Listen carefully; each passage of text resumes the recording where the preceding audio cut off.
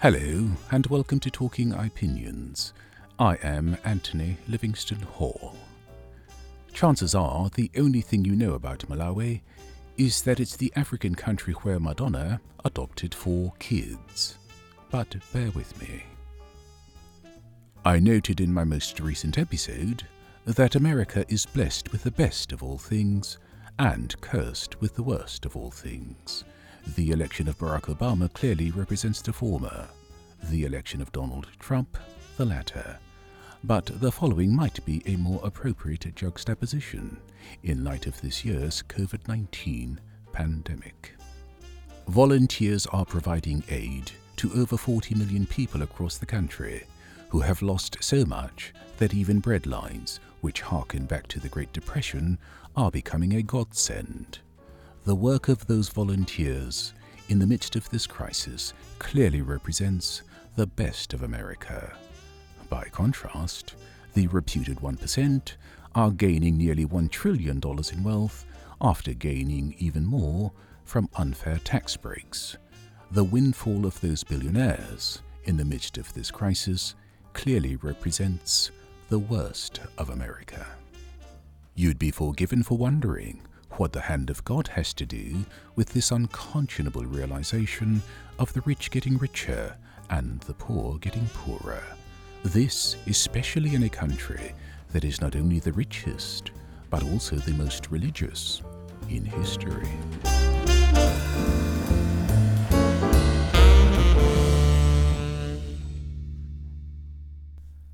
As the son of a preacher man, I grew up with indoctrinating chants like, "God works in mysterious ways," "Money is the root of all evil," and, most insidious of all, "the meek," like those on the bread lines I mentioned a moment ago, "shall inherit the earth."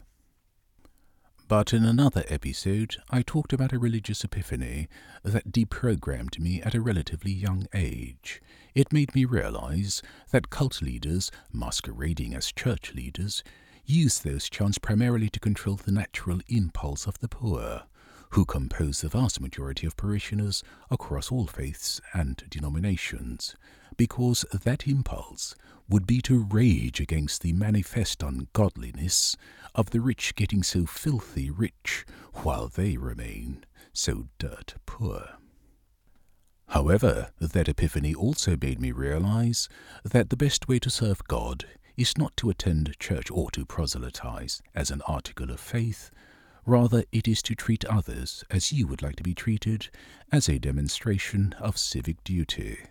This, for example, is why I am convinced that God finds far greater favor with Peace Corps volunteers who work to help the poor enrich their lives than with religious-based missionaries who presume to help the poor save their souls.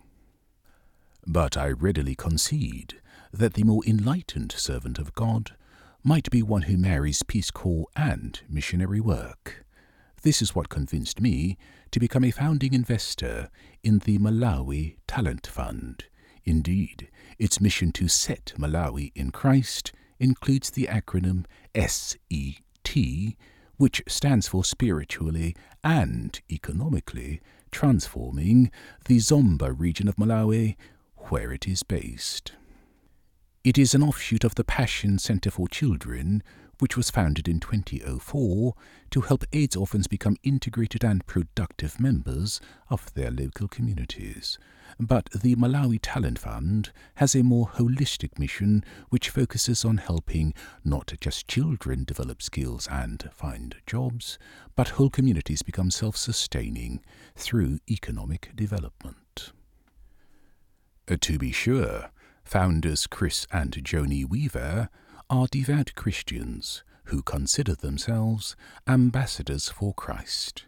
From the outset, they made clear their intent to do God's work, and their regular correspondence with investors made clear that their efforts are only for the glory of God.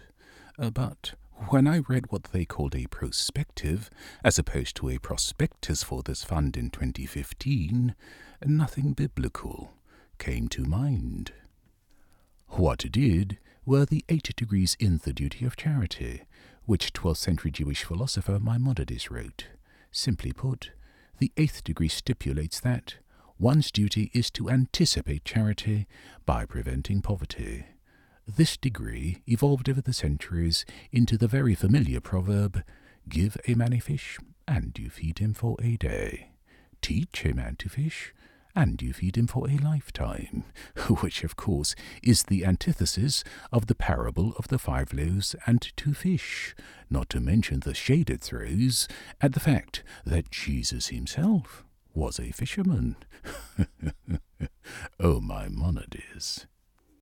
In any event, the Malawi Talent Fund teaches men, women and children to fish, and the impact this has had on poverty alleviation would put some World Bank projects to shame, because teaching in this context has included poultry farming, milling corn, producing honey and cheese, growing coffee, soya and tomatoes, building houses and repairing everything necessary to run a farming village. The Fund's annual newsletter has been exceedingly encouraging and inspiring in this respect, not least because it rivals, in terms of documenting investor returns, Berkshire Hathaway's annual newsletter, which Warren Buffett is so famous for.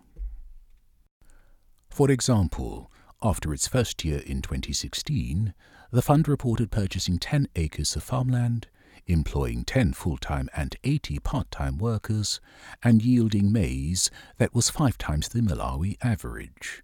Just 3 years later, it reported that the farm had more than tripled in size to 35 acres, was employing 45 full-time workers, redounding to the direct benefit of an additional 125 villagers, and was generating revenues that surpassed operating costs.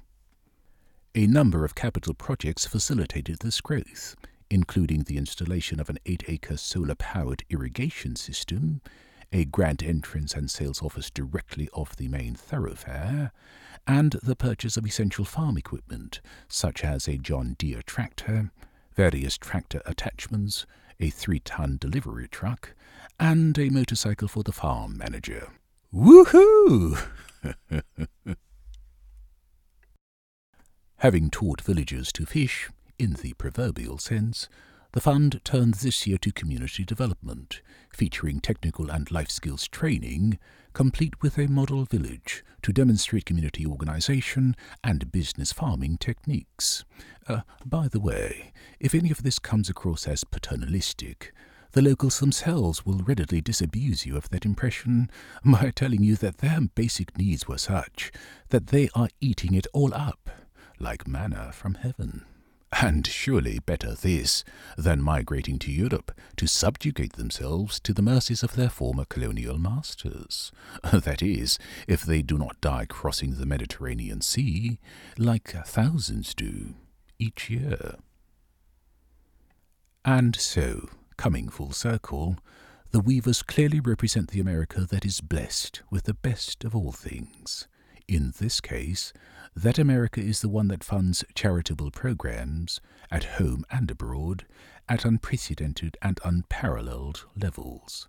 Indeed, Americans like Chris and Joni are doing this kind of unsung work all over the world, and Americans like them are the ones funding and volunteering to run bread lines and food banks that have been feeding far too many Americans throughout this COVID pandemic.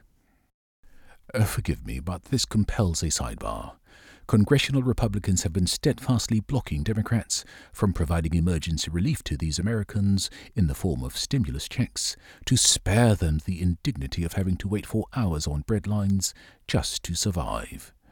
Marie Antoinette infamously responded to Frenchmen begging for bread by quipping, "Let them eat cake."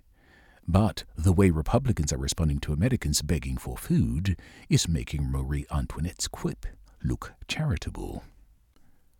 What's more, they insist that making the rich pay their fair share in taxes while making sure the poor have a living wage and affordable health care are tenets of radical socialism which all Americans should reject.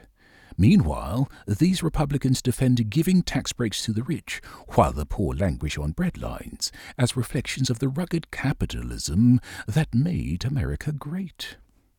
But there is no denying that poor folks working on this farm in Malawi are living with more dignity than poor folks standing on breadlines in America. Talk about juxtapositions, surely this one should fill all Americans with shame.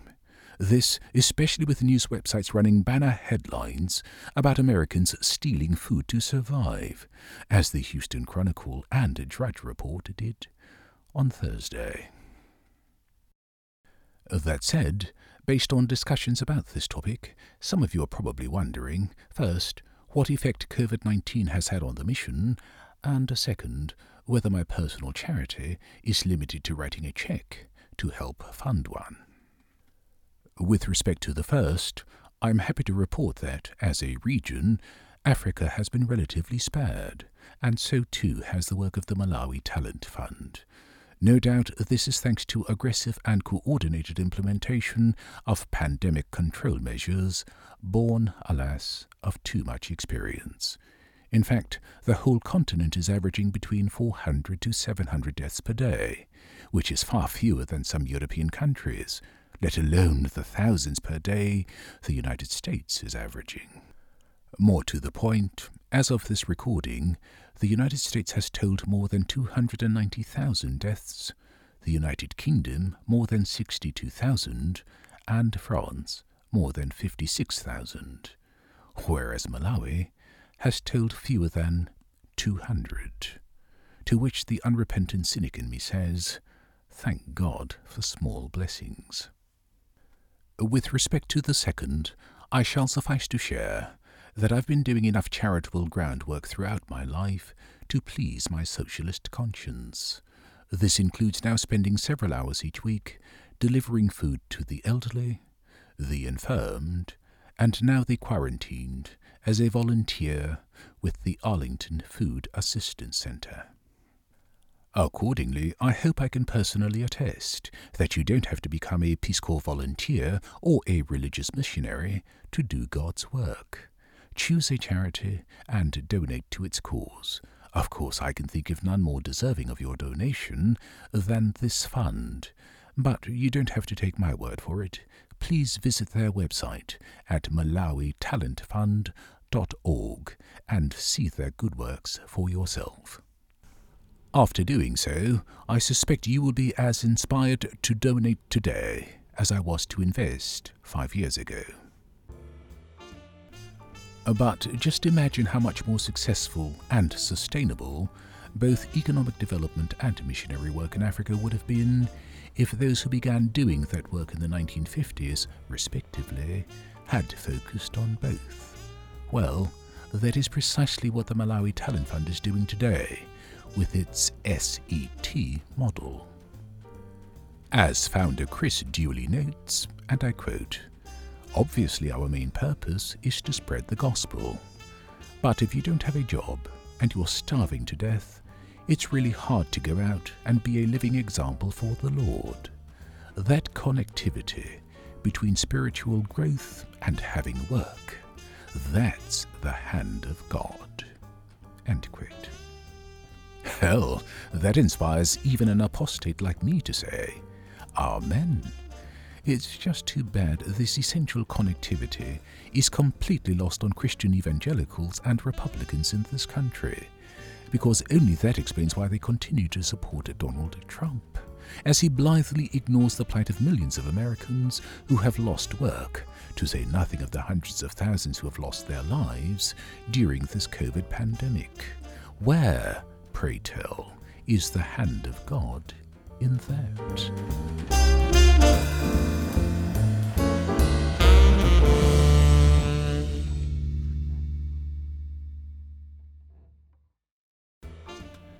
That's it, and if you liked it, please subscribe. It's free. If you'd like to contact me, I invite you to email anthonyhall279@gmail.com or use the contact feature on my blog at www.ipjn.com.